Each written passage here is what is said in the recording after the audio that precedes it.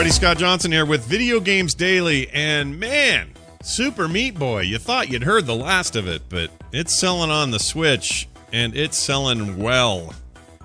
The uber difficult platformer made by Team Meat that launched originally, get this, back in 2010. Yeah, that's right, 8 years ago, roughly.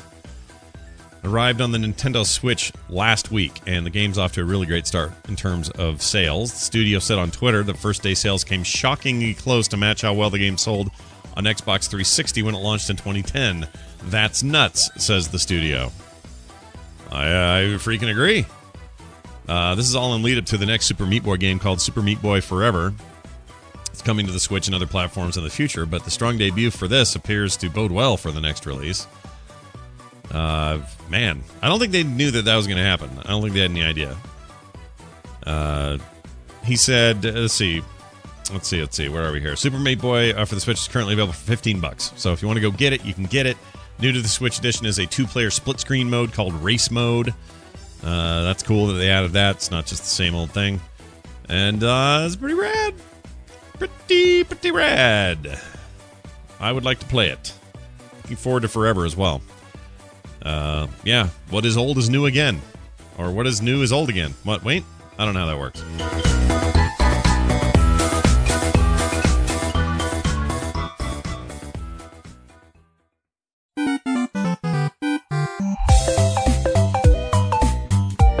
Netflix is still exploring the possibility of putting a Nintendo Switch app on the Switch, on the platform, meaning a Netflix app for that.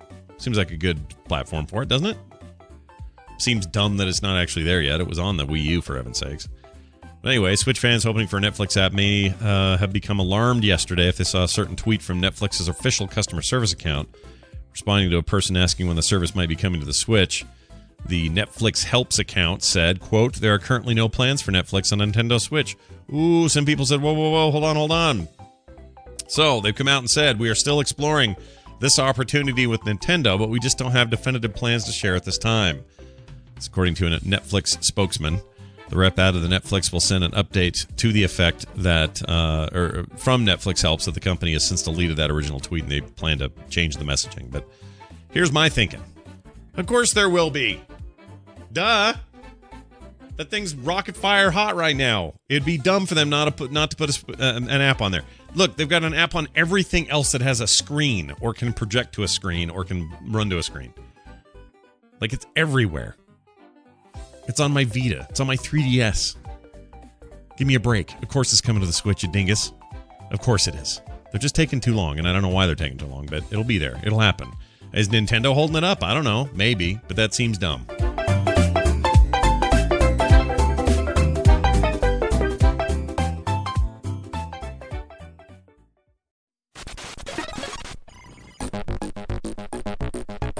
Well, another year, another awesome games done quick. Setting a brand new record for charity. $2.2 million for the Prevent Cancer Foundation. Donations are still coming in, so we're not done yet, but awesome games done quick. 2018 is technically over and set a new record. Last year's week-long speedrunning marathon raised 2.2 or so, and about 40 grand more this year is what they did. Anyway, it's the second time Awesome Games Done Quick has raised over $2 million. That's pretty great. All in all, 32,000 people have donated. That's more than 130 of them gave more than $1,000 each, which is awesome.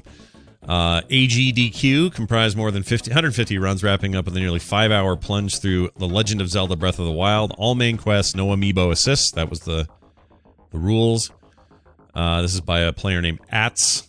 Saturday also saw a 3-way race through The Legend of Zelda 100% completion by JSR2 Gamers, BT, and Random Effect. And a 2-hour run at Bloodborne, beating all bosses.